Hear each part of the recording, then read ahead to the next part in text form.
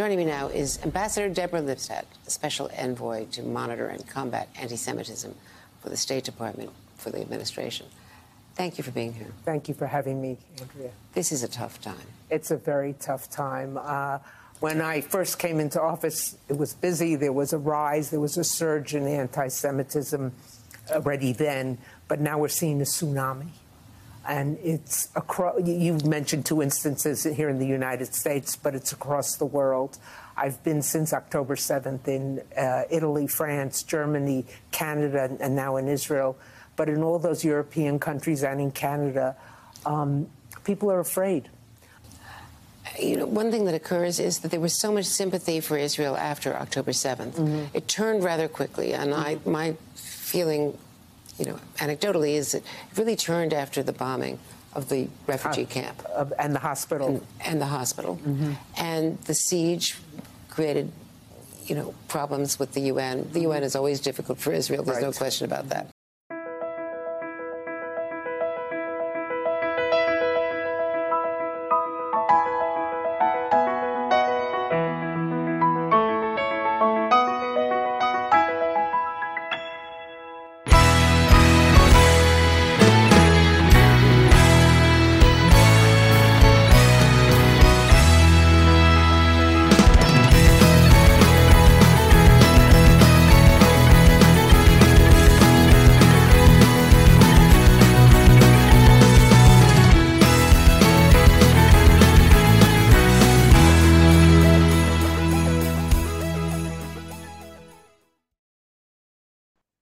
Welcome back. Another episode of Our Interesting Times. It is my pleasure to have Dr. E. Michael Jones back on the show. Of course, Dr. Jones is the editor of Culture Wars magazine, the author of many books, including the most recently published The Holocaust Narrative. Dr. Jones, how are you doing this Christmas season? Good, Tim. How are you? Very well. Thanks for coming back on the show. You're welcome. Well, it's Christmas season, but all I hear in the news is anti-Semitism and Jews. It's a very Jewish Christmas this year. It's anti-Semitism apparently is the number one problem. Apparently it's spiking. There must be something going on, or this is just one of these hysterical moments. There, is it the moon? It might be the moon. All right. Maybe it's 5G. What's obviously spiking is Jewish asocial behavior. As manifested in Gaza. The whole world is appalled at the total disregard of human decency, the moral law, and civilized behavior that Israelis are now exhibiting in their war on the Palestinian people. Mm-hmm. And of course, the Jews never do anything wrong. And so they are complaining about anti-Semitism, which means they're complaining about the fact that people have a moral compass when they don't. This is what they're complaining about. They have the right to break the moral law with impunity, and no one can hold them accountable. And if you hold them accountable, you're an anti-Semite. Yeah, and according to the U.S. Congress, if you are critical of Israel and question Zionism, you're an anti-Semite. You're guilty of anti-Semitism. Throw them all in jail. Mm-hmm. How many billions of people are we going to throw in jail now? All you have to do is look at the United Nations resolutions. The United States vetoing a ceasefire, with the entire world voting against it. I don't know. Maybe Nauru voted. Maybe they sent another batch of fried chicken there, and maybe they voted for it. But the optics don't look good. The entire world wants a ceasefire, and the United States is using its veto to prevent it. And not only that, the United States is sending the bombs there that are killing all of these Palestinian women and children. Yeah, apparently it's reported up to 200 military aircraft have made deliveries to Israel with an estimated 15,000 bombs to help with their war effort with the Palestinians. Yeah. Civilians.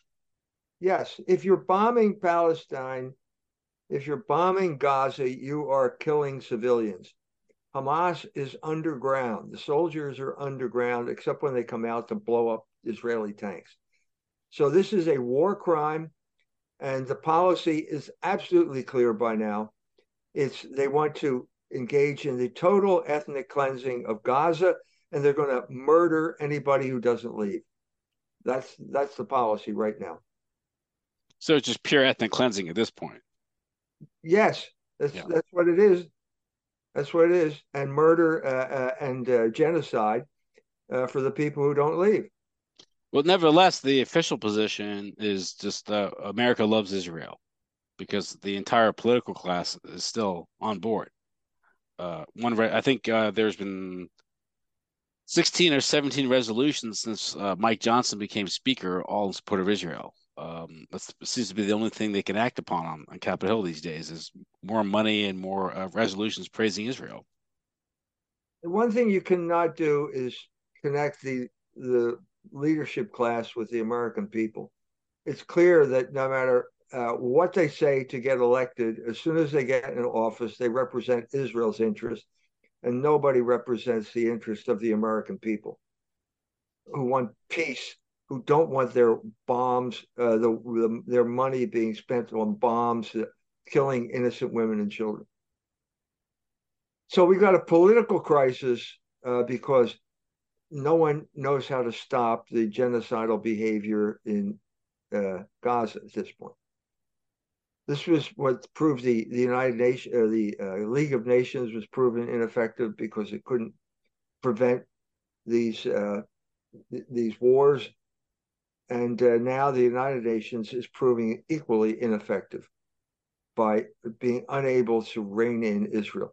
This is historically the role of the United States of America, but it's very simple. You know, if you're running out of ammunition, sorry, we're not going to restock it until you stop using it to kill women and children.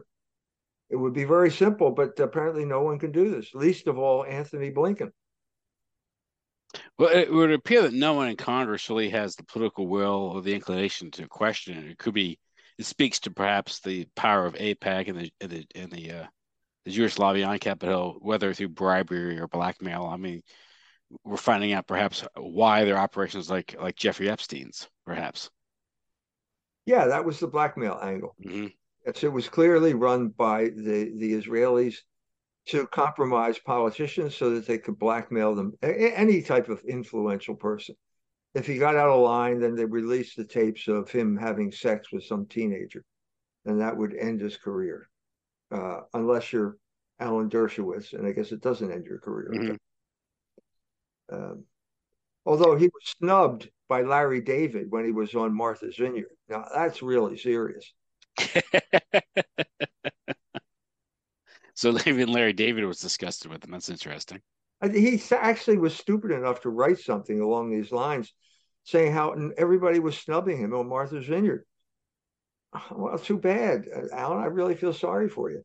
You know, stop being so obnoxious. Maybe people will stop snubbing you. Well, I mean, how do we get to this point? I'm talk about blackmail, because this goes way back. It isn't just Jeffrey Epstein. And Rory Cohn had various operations. That was the source of his power.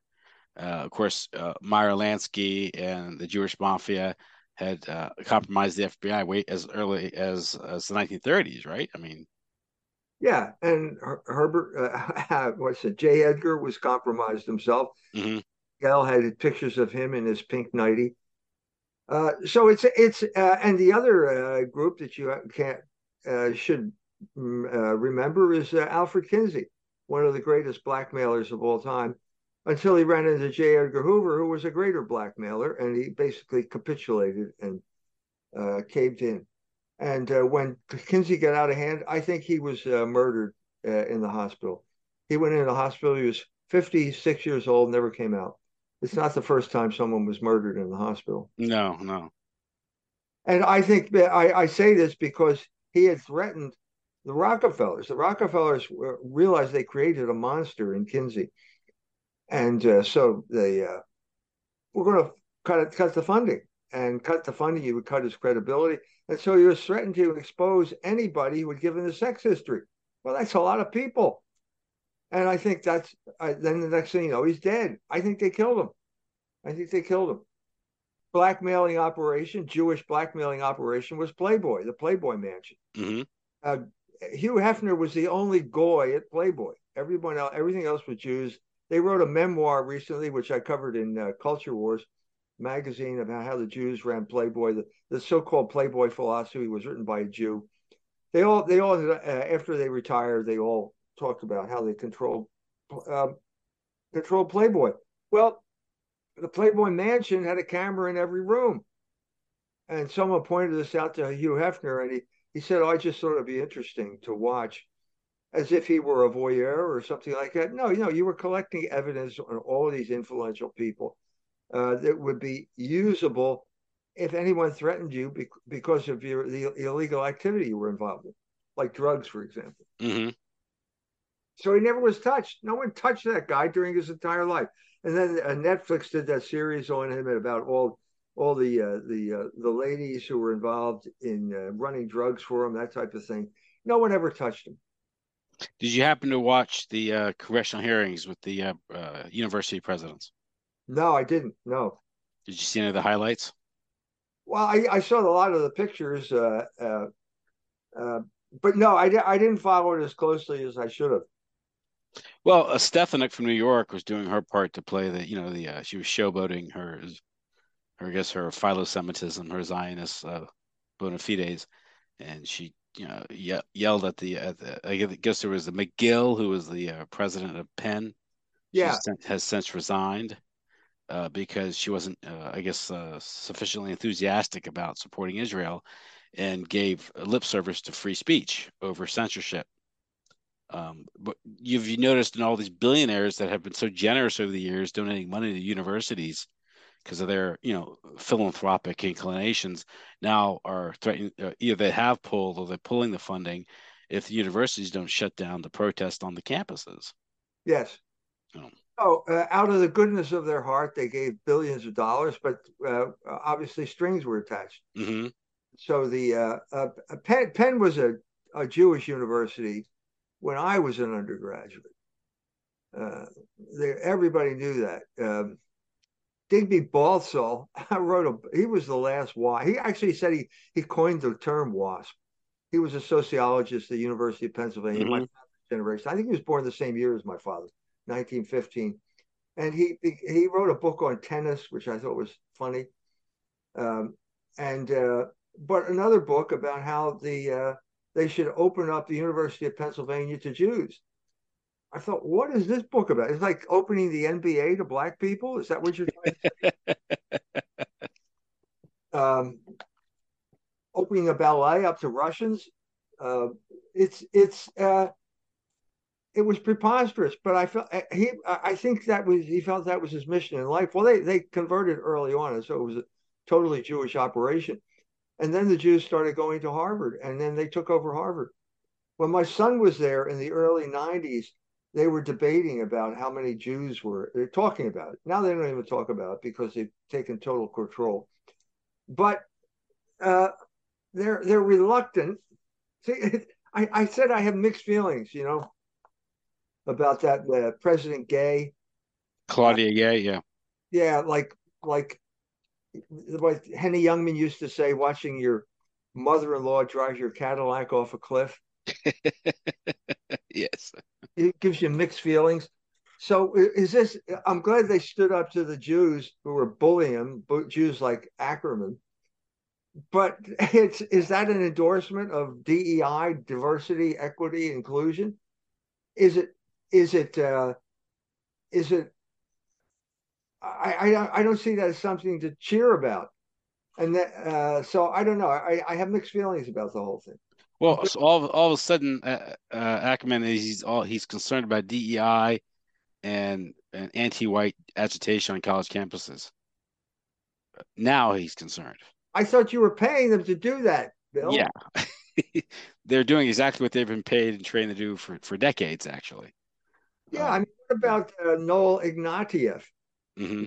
of critical race theory, who said that that he wanted to kill white people or kill a white person today and do humanity a favor or something like that. Actually, I got in trouble again with the Irish. The poor Irish continue to think that they are white for some reason or other. And in order to bring them up to speed, I quoted Noel Ignatieff wrote a book, How the Irish Became White.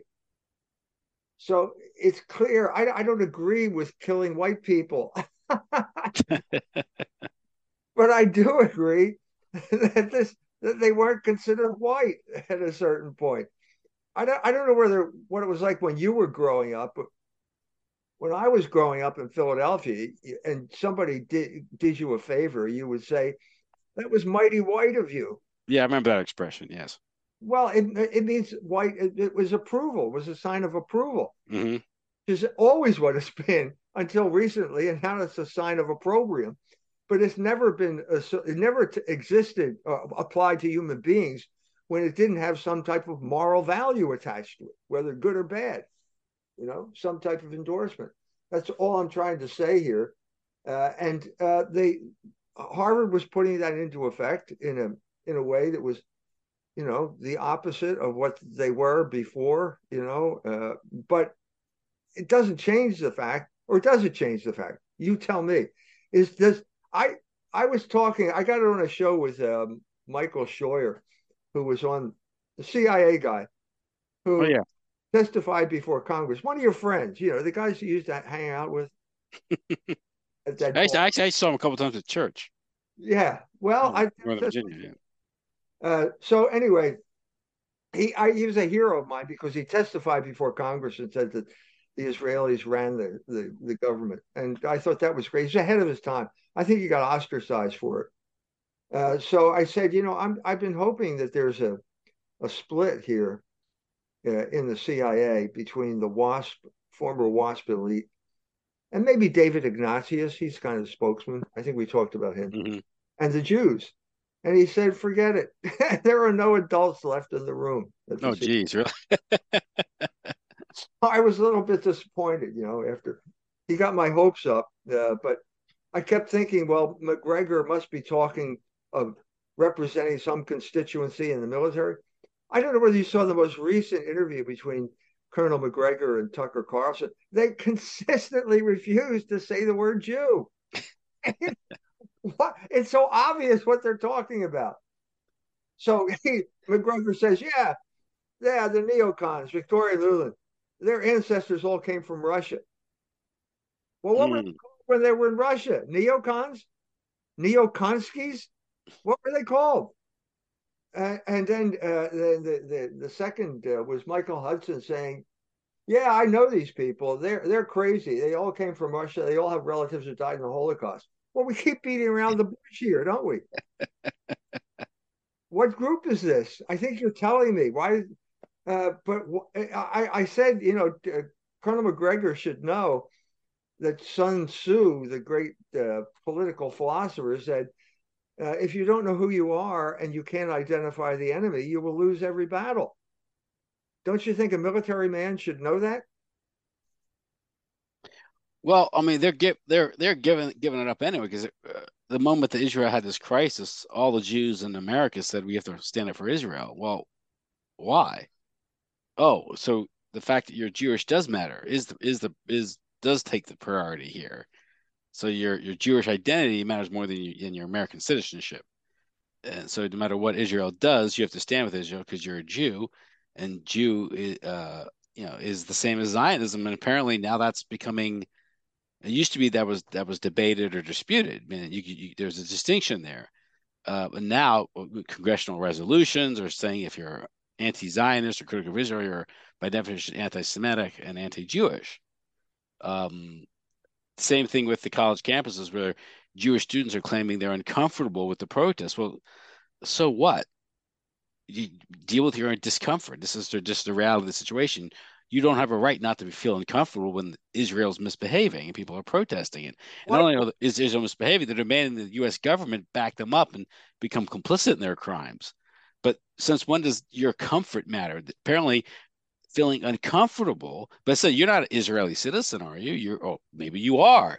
You're a dual citizen, whatever. But you just happen to be a Jewish student on campus. Why should these people protesting Israel bother you? It's because obviously Israel is a Jewish project, and therefore there is a connection there, which creates all types of questions and problems, I think, from a standpoint of national security and loyalty and policy, because Yeah. the Jews can't be trusted in having these positions in whether it's culture, influence, economic power, or even policy making positions, because their loyalties are in question by nature of their identity.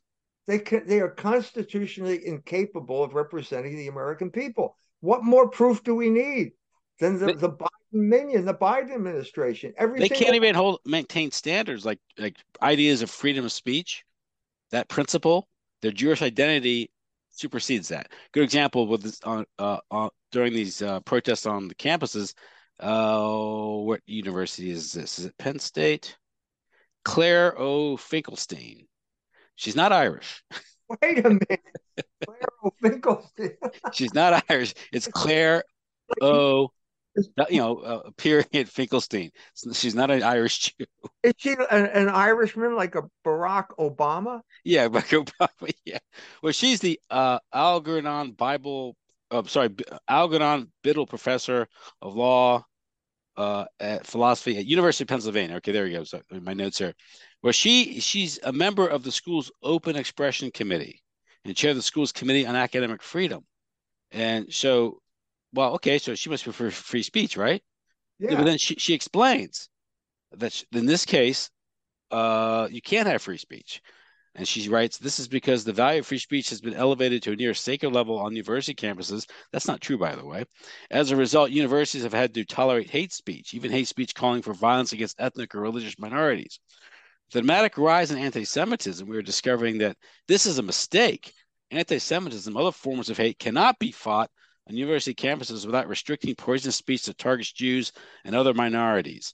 Universities also have a duty under the Title 6 of the Civil Rights Act to ensure that their campuses do not descend into hostile environments that effectively exclude students of ethnic, religious, or racial minorities from receiving this benefit of educational programs and activities on campus. So if you're a student and you're protesting Israel, the IDF killing civilians in Gaza, and you're vociferous in your opposition to the policy, and you make Jews feel uncomfortable, that's hate speech now.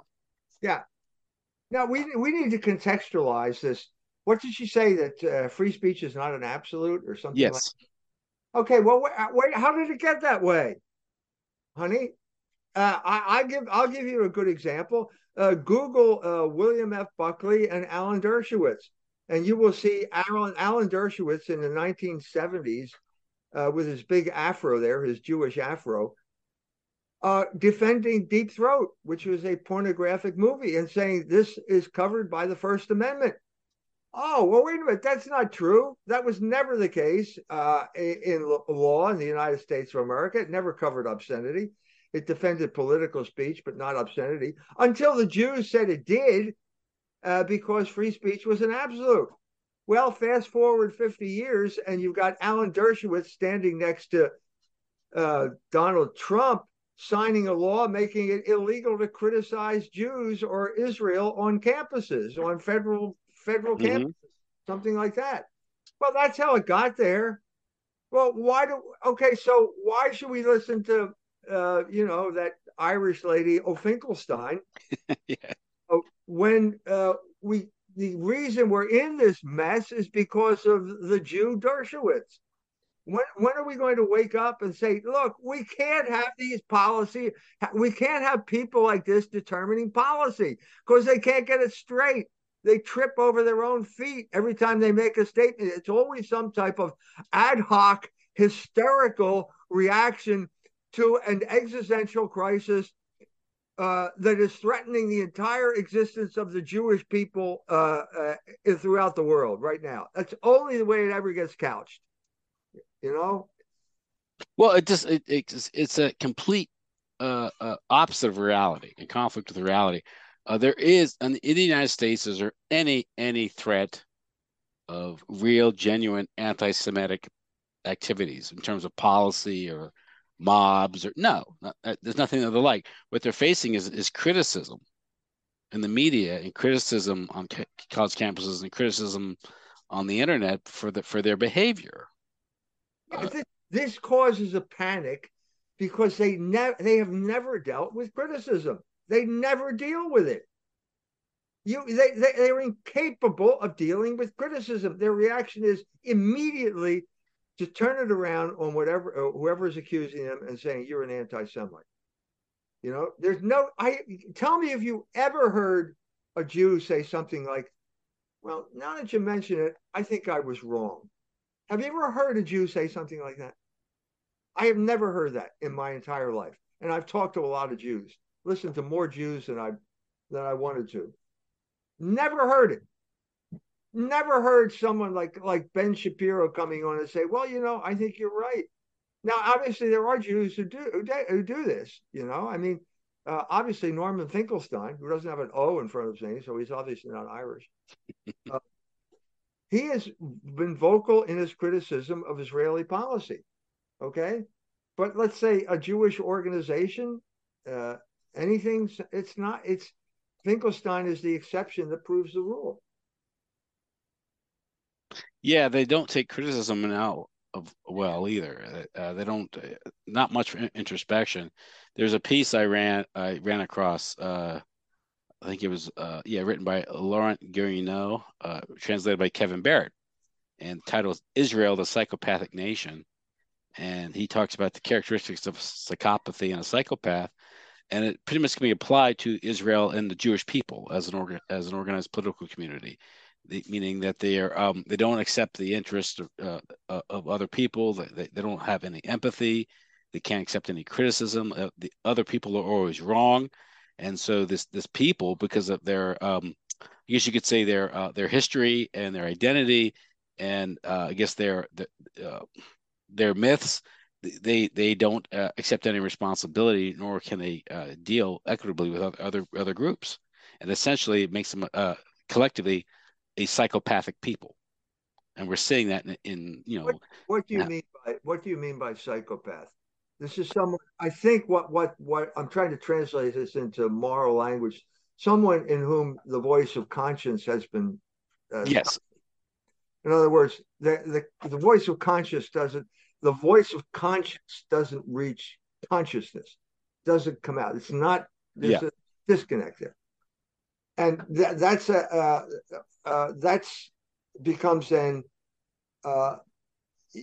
I think it's from an overload of guilt. I think that there's a passage in the Marquis de Sade, not that I'm recommending. I think it's in Justine, where they have these philosophical discussions, and he says, if you do some act, some heinous sexual act, and you feel guilty about it, the cure for guilt is doing an even more heinous act. That's what the Marquis de Sade said. Mm-hmm. And I think that what these people get, you get habituated to evil, and you get habituated to a conscience that gets deadened, by kind of overstimulation, and then suddenly you don't feel anything anymore.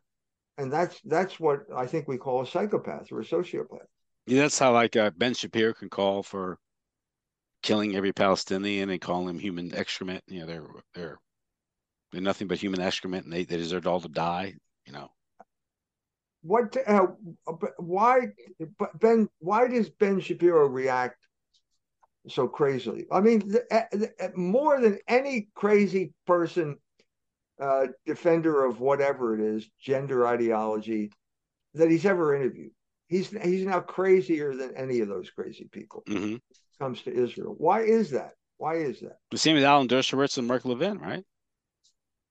Right. They go crazy, and then it's obvious, but no one can say it, because to say it makes you an anti-Semite. Yeah. So what is not permitted? Yeah. It's trying to repress guilt. I'm not talking so much about personal guilt. I don't know about any of their consciences. But when you have this constant criminal behavior on the part of the group that you identify with, your mind just it shuts down, and you can't deal with it, and so you have a hysterical reaction when anybody brings it up.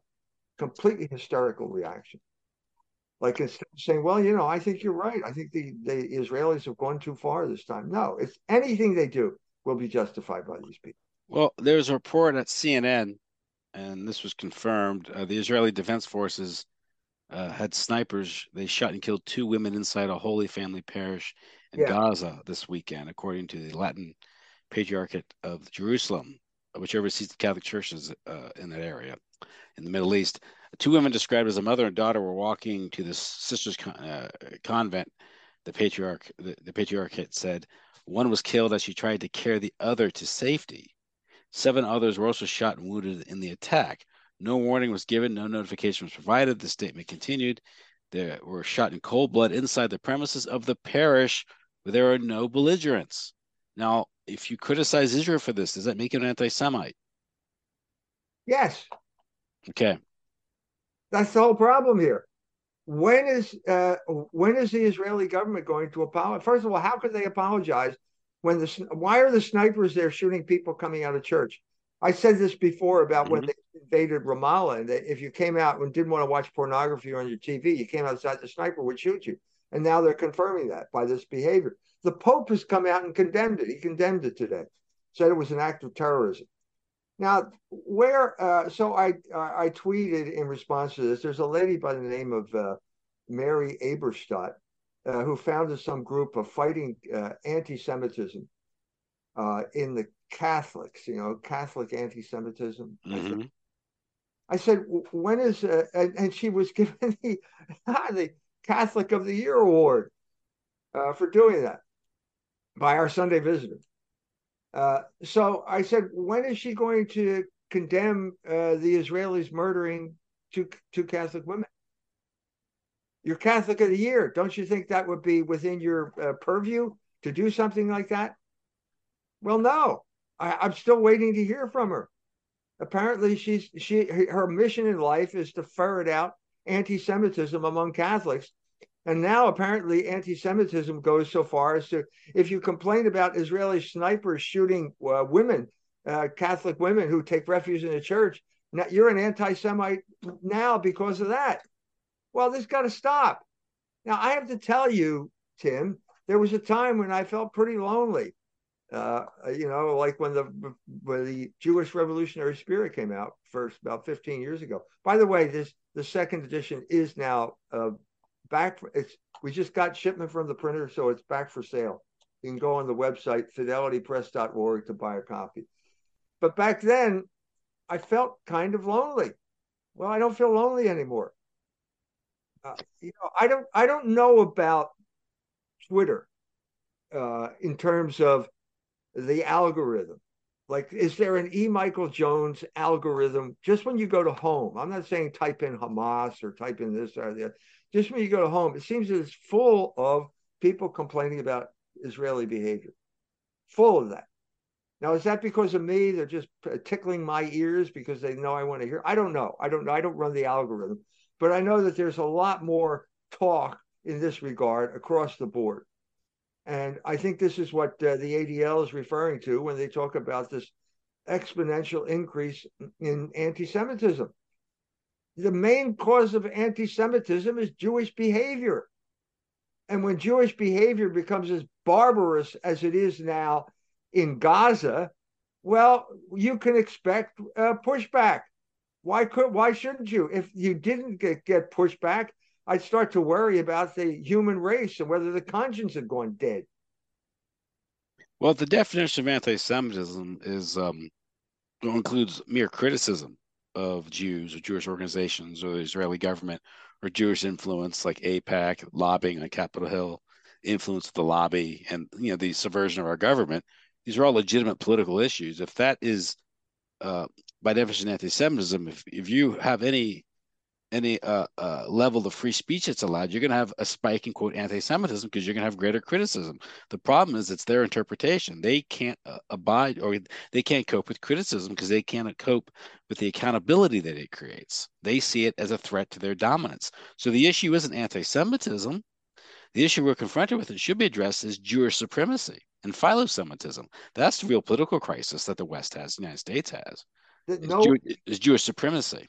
You cannot address it through the political process. So what we're dealing with the political reality in the United States and the West is Jewish supremacy, then, meaning it's not white supremacy, it's Jewish supremacy, and that's actually instantiated in law, in resolutions, in economic, boycotts and power. That's what canceling is all about. That's what the ADL is all about, working behind the scenes and not so much behind the scenes to cancel people, to get them to toe the line or to shut up or to go away. I think this is fairly obvious at this point. I mean, it's like this is part of the reason for the panic. They don't know what else to do. It's like there's one bullet in this gun. mm-hmm. Big gun, it'll kill you. But there's only one bullet. And what happens when they fire that bullet and the people are still doing it? What do they do then? They don't know what to do. And that's why you get the sense of panic across the board. That's why they have the problem in college campus, because you have this progressive stack or hierarchy they create. And, characters like Claudine Gay and these college campuses, a lot of these are Jewish golems that have been created. We've talked about the civil rights movement, and these movements have been exploited by Jews throughout the decades. But what happens is you can't. These people think that they're protesting, right? And they see brown people being killed by white people, so they protest. Under the progressive understanding, they're supposed to protest that. But now, when they protest that, they're targeting Jews. All of a sudden, they're not allowed to protest anymore. It's just like if you had I made the point that a while back that if those who are doing Drag Queen Story Hour came out in support of the Palestinians, you wouldn't have Drag Queen Story Hour anymore. The same way that Claudine Gay is getting heat for the first time in her life because she inadvertently stepped on the toes of some Jews. Yeah. By the way, Drag Queen Story Hour is a Jewish operation. Yeah. I did that article in the November issue. And so that has developed in South Bend, Indiana. I focused on the library issue. Every library is now a showcase for Drag Queen Story Hour. And promoting homosexuality. Because the Jews took over the American Library Association at the same time they took over the American Psychological Association and removed homosexual behavior from the DSM. So we all knew that. That's the background. So now it comes to the South Bend Library, and they're promoting books that are technically obscene. They are obscene. You could arrest them if it weren't for the library. And so Congress, state representatives are thinking of defunding the American Library Association, dissociate it. I think Montana's done it. Texas has already done it. Texas has gone on to do this type of thing. So now there's the local angle, and the councilwoman Amy Drake, who got elected because of COVID, is now going after the library. It's a legitimate target. It's something that needs to be done here. And so it comes to a crisis. We've already talked about that. That was in the article that came out in November. She shows up at the meeting, and she's an elected official, and she's shouted down by a room full of bull dykes wearing black T-shirts saying, keep your hands off my banned books, or something like that. Anyway, well, there's a new wrinkle. Okay, the guy who is the chairman of the library board is coming up for reappointment.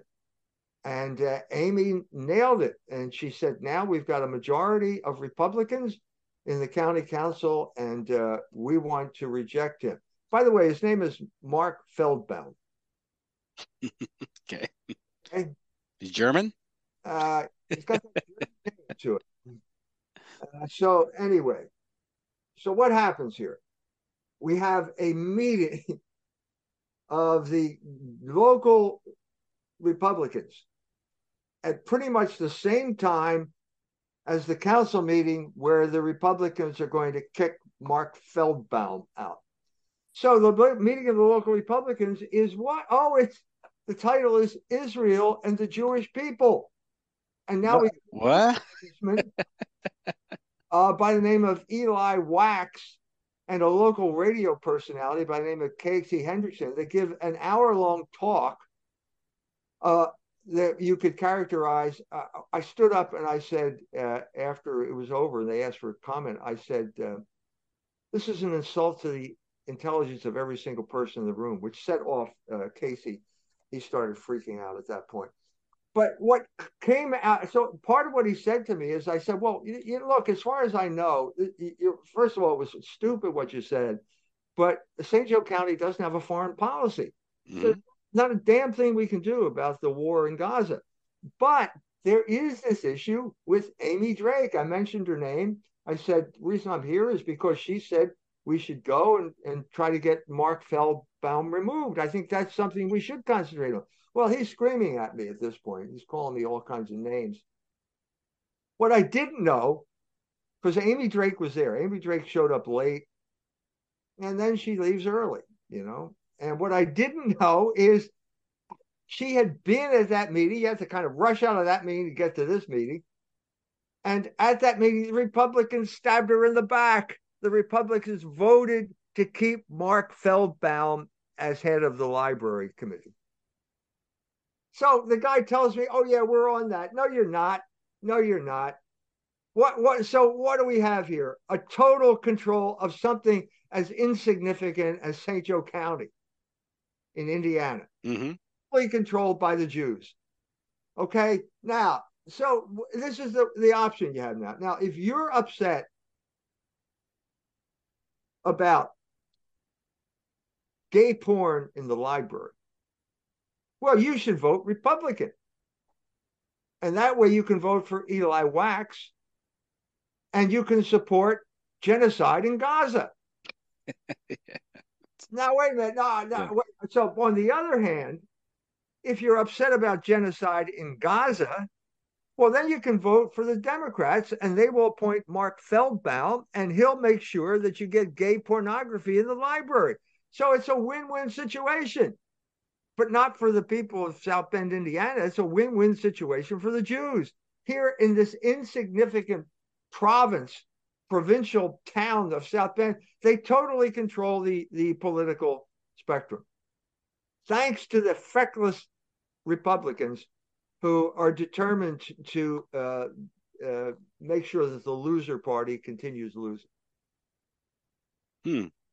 Now, you wrote this piece in the December Culture, the demise of the last Jewish kingdom, and I think it's about a lot of these issues because it's basically it's about Anthony Blinken and pretty much the Jews going too far in their foreign policy, relying on the Holocaust narrative, and just sort of everyone losing patience with this, and this is a part of sort of an 80-year cycle, I guess you could say, because no Jewish kingdom's ever lasted longer than 80 years.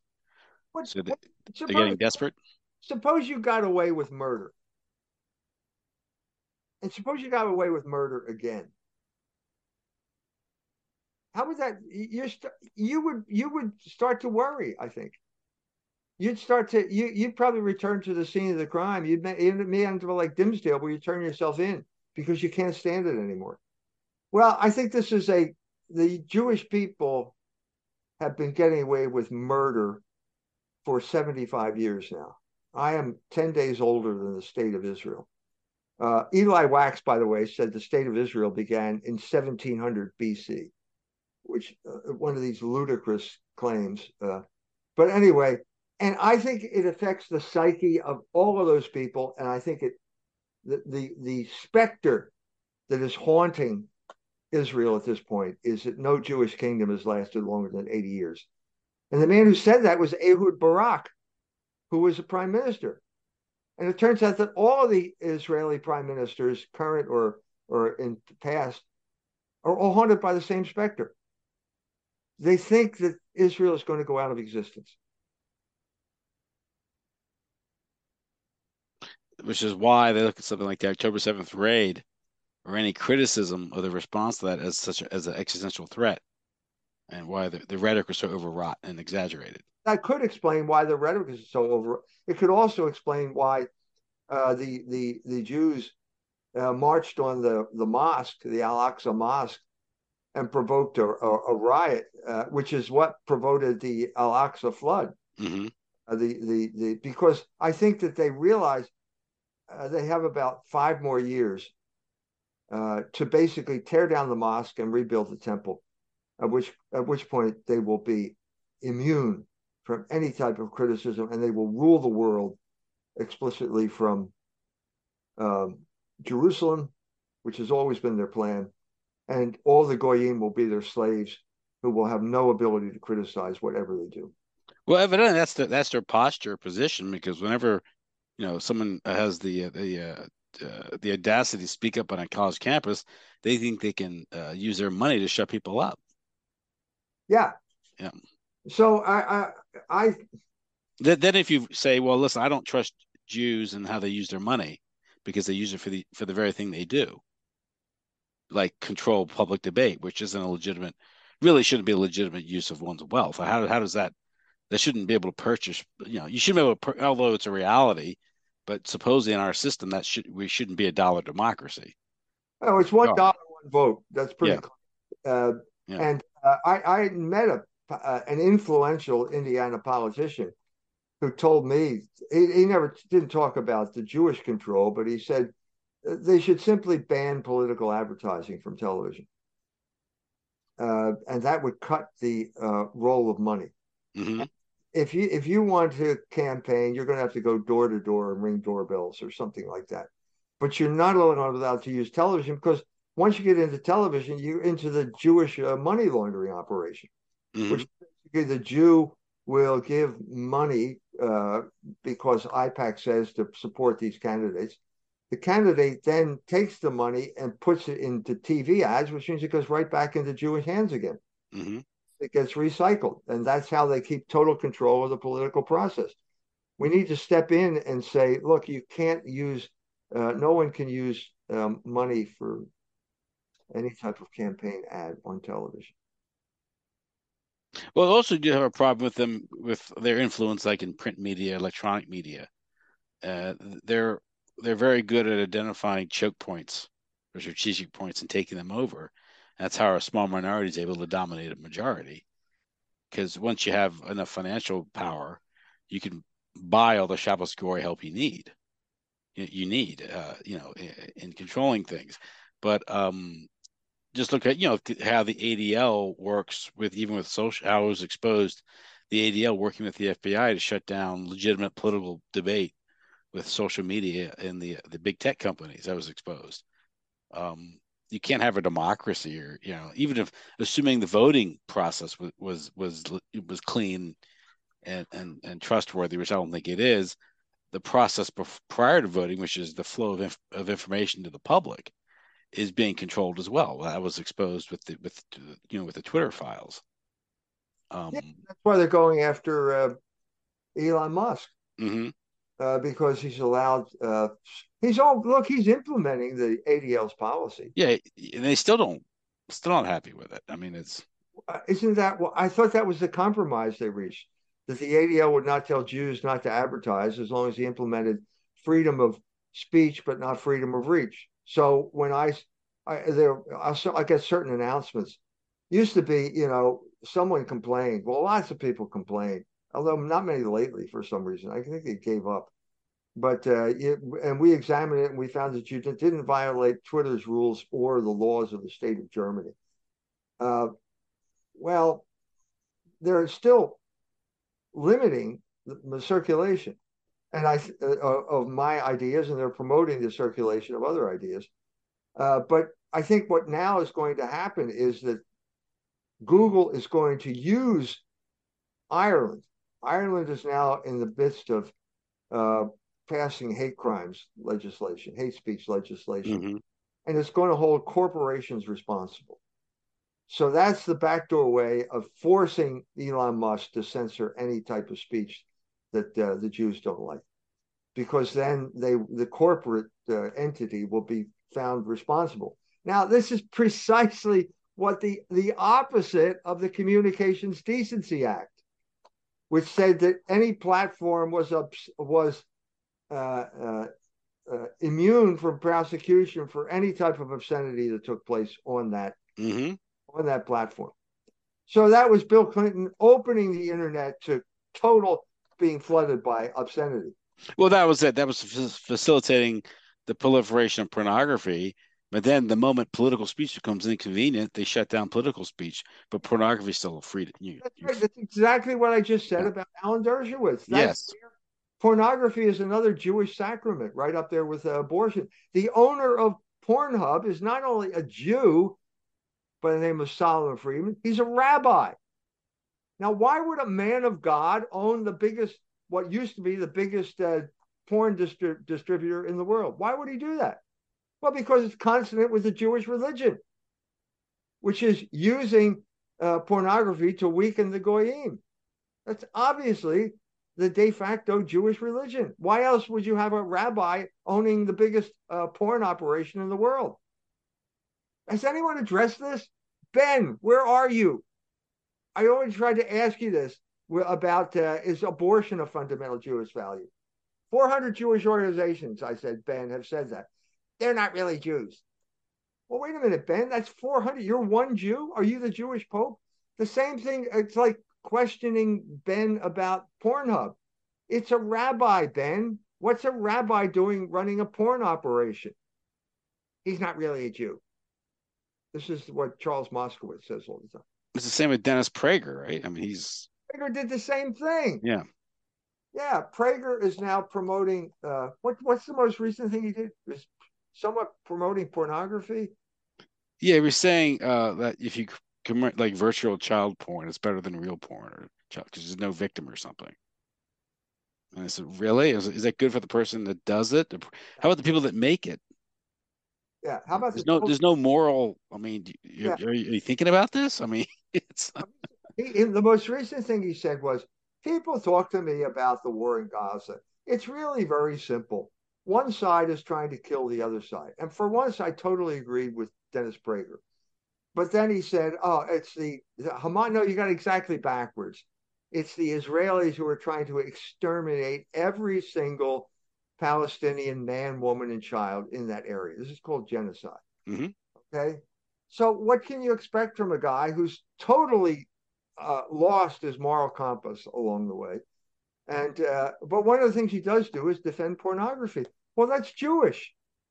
The big crisis in feminism came in the 90s when two women, Catherine McKinnon and Andrea Dworkin, said that pornography was harmful to women. Well, duh.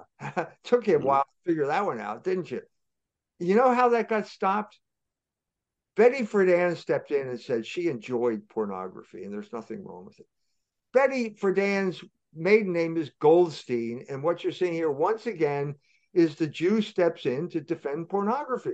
They're consistent in doing this because it's one of their fundamental values, along with abortion and genocide. Mm-hmm. Yep. Hey, this past couple of weeks, we've had two Jewish centenarians pass away: Henry Kissinger and Norman Lear. Who did more damage to humanity? I was going to say this is proof that the good die young. But the story I heard is that Lear converted to Catholicism. Did you hear that? I heard that through you. I haven't been able to confirm it. Where'd you hear that? I mean, there was his daughter converted, right? His daughter converted, and then some. The original report said that it was a Dominican at the Dominican House of Studies in Washington. And then the Dominican House of Studies announced that they had no record of his being baptized. And that's where it stands as far as I know. I don't know whether anybody, my friend Jerry was going to look into that. He lives not far from you. He was going to ask where, if the Dominicans he knew heard about it. And I haven't heard anything since that time. But he never publicly repudiated his work or career, though. So I guess that's not technically necessary. Nothing public about it. The story came out after his death. Yeah. So, I don't know. There's some people who think that baptism should be kept secret. That's not my understanding of the Catholic faith. No, it's usually public. The public, it's a sacrament, so it's performed in public. Usually it's infants now, so the infant's not going to publicize it, but in a sense, it's a sacrament like marriage that's performed in public, and so it's a public statement. I think that conversion, if it involves baptism, should be a public Mm-hmm. gesture announced in public. Yeah, I always thought I interviewed James Tracy last summer about the article he wrote for Culture Wars about Norman Lear. And it's a very good article that was ran, I think it was in May or June. He's done a number of good articles for us. One was on Lear, one was on Jerry Springer. Yeah, he did Jerry Lewis, Yeah, Norman Lear, and Jerry Springer. Yeah, that's right. 3 consecutive articles. I read those. yeah. Yeah, Lear. I always thought it was ironic. Lear, of course, using him and the Malibu Mafia using television as a way to sort of make Jewish values normative throughout the country, and sort of proudly doing that. But then they were upset in the 80s when evangelical Christians sort of pooled their resources and started using television to evangelize. And I was like, boy, you really don't get irony, do you, Norman? He founded People for the American Way, right? Yeah. And that was notoriously pro-abortion, as I remember. Yes. It was always it was the American way, and of course it's really the Jewish way. And he would invoke the Constitution. And I think he bought a copy of the Declaration of Independence for $8 million and toured the country with it. Rob Reiner, aka Meathead, just made I think a documentary on Christian nationalism, and he's lecturing Christians on what their proper, I guess what their proper political position should be. Yeah, yeah. Well, who better to do that than Meathead on on the family? So I don't know. I don't know. That's I'm telling you what I know. It seems to me that if he had done it right, he would have come up with some type of statement about this life. That I know Jews never do anything wrong, but once you're a goy, I guess you could say, I did something wrong, and I felt that I needed to. I mean, Bernard Nathanson did it. Mm-hmm. He said it was wrong in performing all those abortions. That seems to me the type of public statement that you need to make as part of your confession. It is interesting. Of course, you had Henry Kissinger, of course, as the sort of this whispering in the ears of various presidents, the Secretary, National Security Advisor, Secretary of State. I guess the shuttle diplomacy, and he was the international man. He was Studio 54. He dated Gloria Steinem, from what I understand. Yeah, I always thought that'd be an interesting date. Where he picks Gloria up for a date. They take, so what do you do for a living? Oh, National Security Advisor and Secretary of State. So you got your plate full. That's interesting. Them dating. It's like a date. Didn't he also date what's her name? Jill St. John too. So he was he's hanging out with all the pretty people back in the day. But he helped negotiate sort of the petrodollar deal, and that helped facilitate the deindustrialization of the United States, the over-financialization of the U.S. economy, and you have him, Norman Lear, sort of waging the culture war. But I guess Kissinger wasn't explicitly Jewish, though, right? I mean, there's a little difference. He was, although he did help Israel out in many cases, he was more of a Rockefeller guy, right? Yeah, he started off as the age of the Rockefellers. What I heard is that in the '73 war, Golda Meir called up Nixon when Nixon refused to resupply them, the army. And so Golda Meir called up and said, if you don't resupply them, I'm going to set off a nuclear bomb in Russia and blame it on you. And at that point, Nixon backed down and resupplied them. I have to think that Kissinger probably advised him to do that. I'm sure he was in the loop with something like that. It's not what I would have done if I were Secretary of State. If I had heard that, I would have immediately gotten on the phone with Brezhnev and say, look, this is what Gold is planning to do. If she does it, you drop one nuclear bomb on Tel Aviv, and I'll drop one on Dimona, and we'll take this country out and solve this problem. But we'll never know. No, we'll never know. Yeah, so, that's interesting. I mean, that's so that's sort of like a early version of the Samson option. Yeah, that's right. Guess they didn't have enough arsenal back then to do, so they had to threaten that. The question is, Was Kissinger better than Anthony Blinken or worse? I think you were smarter. Do you think when he met with Mao Zedong, do you think he said, "I have relatives who died in the Holocaust"? Yeah. I don't think so. 1971, the Holocaust. I don't know if people were using that term yet, right? I mean, The TV miniseries didn't come out, I think, until 77. 77 is right. So that term wasn't even being used yet. There was something about Kissinger that they had a kind of professionalism that I just see completely lacking in Anthony Blinken. So in many yeah. ways, it probably allowed him to do more evil because Blinken is incompetent. He doesn't know how to talk. hmm He's not good at talking, which is kind of part of the job requirement when you're a diplomat, isn't it? Yeah, and I think also Kissinger understood the importance of balance of power. And that was his thing. I think 19th century Metternich and Congress of Vienna. So he wrote about the Yeah, the balance of power. And there's no but the neocons, they're all crazy. They don't even understand. They don't understand limitations. no, because they've grown up in a kind of pampered generation. And Blinken is part of that pampered generation. And he learned. I've already talked to you about this. Wrote the article about how his stepfather. He learned from his stepfather how to play the Holocaust card. Yeah. That's pretty much all he ever learned, except for a few licks on the guitar. I think that's the only thing he ever learned how to do. And again, it's like the charge of anti-Semitism. You can say it, but that's it. What do you say for an encore after you say that? Suppose you say that and people don't shut up. What if they say, I don't care? I don't care.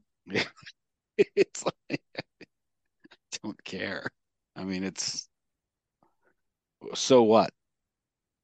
Okay. That's Stop. going to have to be the response. So I don't. So on the horizon, I don't see uh, any ability of Blinken to rein in Netanyahu. And at a certain point, I mean, some of the fallout has been that Turkey left NATO. Uh, Turkey has a very big army that could march into there. How come that's not making bigger headlines? Because no one wants you to talk about it. That's why. That's a big thing because Turkey's membership in NATO was a big introduction to NATO was a big thing, and you believe its exit would be a big thing. But then again, uh, we orchestrated the bombing of the pipeline that fed Germany. That they're a member of NATO. So not only is Turkey leaving NATO, U.S. is orchestrating attacks on NATO members. That's right. But no one's talking about it, so I guess it's okay. Germany should have invoked paragraph 6 so that NATO would attack the United States of America. That's right.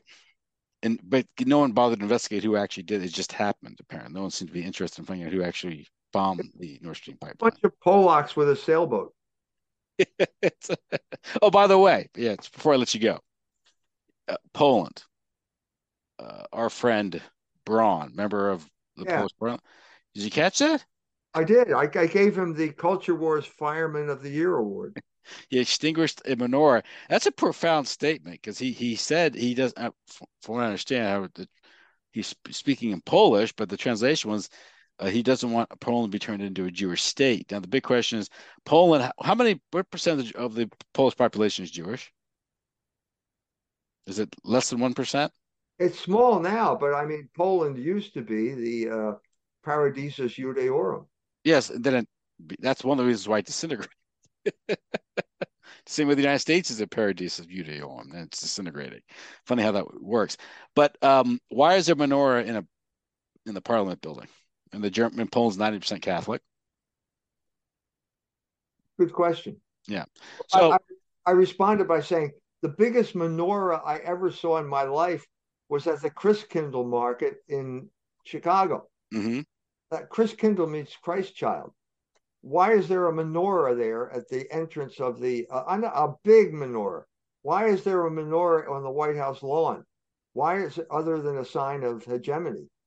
And I think that's what, as a Polish nationalist, he was sensitive to that and put out the candles. The last picture I saw that to show the development, He's autographing fire extinguishers now. Well, I mean, which is worse? To extinguish a menorah or to promote pornography, abortion, homosexuality, degeneracy. Because that's kind of what he's doing. He understands that Jewish influence in your country leads to those things and the disintegration of your country. Yeah, yeah. So it was a profound political protest and relatively nonviolent. So I mean, yeah, people got some foam in their face, but I think everyone was all right. Yeah. Apparently, is he a fan of your work, from what I understand? Someone told me that. Someone said he reads my stuff. So I was honored to hear that. So I had to give him the award, Fireman of the Year award. Look, if the Israelis can write your name on bombs, then why can't Brown write his name on a fire extinguisher? Mm-hmm, mm-hmm. And someone cut a head off the Baphomet statue in Iowa. Someone put a statue of Baphomet for Christmas. Yeah. And there's a Navy veteran went and cut the head off. Yeah. So he called it Christian civil disobedience. Yeah. So that might get Rob Reiner all upset. So another threat to the gay disco here. Well, Dr. Jones, thank you for coming back on the show. You're welcome. Of course, Culture Wars Magazine. Culture Wars Magazine. Lots of stories that you won't read anyplace else. The cover issue this month is on the whole Michael Voris issue. That's kind of intra-Catholic, but it has more ramifications than that. Yeah, very interesting piece on what's his name, Saul Alinsky. Yeah, Saul Alinsky and George Schuster. That was very interesting. Yeah, Elisa Rangel, our assistant editor, managing editor, wrote that piece. A graduate of Notre Dame. George Schuster is an incredibly important figure, and nobody even knows who he is. Incredibly important figure in the whole post-war World War II period. He was governor of Bavaria for 2 years. Mm-hmm. German, came from German stock, governor of Bavaria, the bag man for the Rockefeller takeover of Notre Dame. Crucial figure. And so that's he was facilitated Rockefeller money getting to Saul Alinsky, right? Yeah, he was a very influential guy, and nobody knows that. And also Rothschild money as well, from what I understand, right? Yeah. So why would a radical like Saul Alinsky, rules for radicals, he's getting funding from these banking families? Think about that. I have been thinking about that. And so that's what it's just, wow, look at that. And also the intrigues in Germany in the 1930s dividing the Catholic Church from the Third Reich, and sort of the intrigues in that. Brought Heinrich Brüning to the United States, and Elisa thinks he kidnapped him. Yeah, so I heard the word kidnapping. Like, I didn't know about that. It's like... Brüning got out of town, and he became very bitter because I think he felt that he'd been taken out, and that they were basically using setting up the Catholic Church in an antagonistic relationship with the government, in spite of the Concordat, that harmed a lot of priests. Yes. So very interesting article. Well, Merry Christmas. Same to you, Tim. And Happy New Year. Same to you.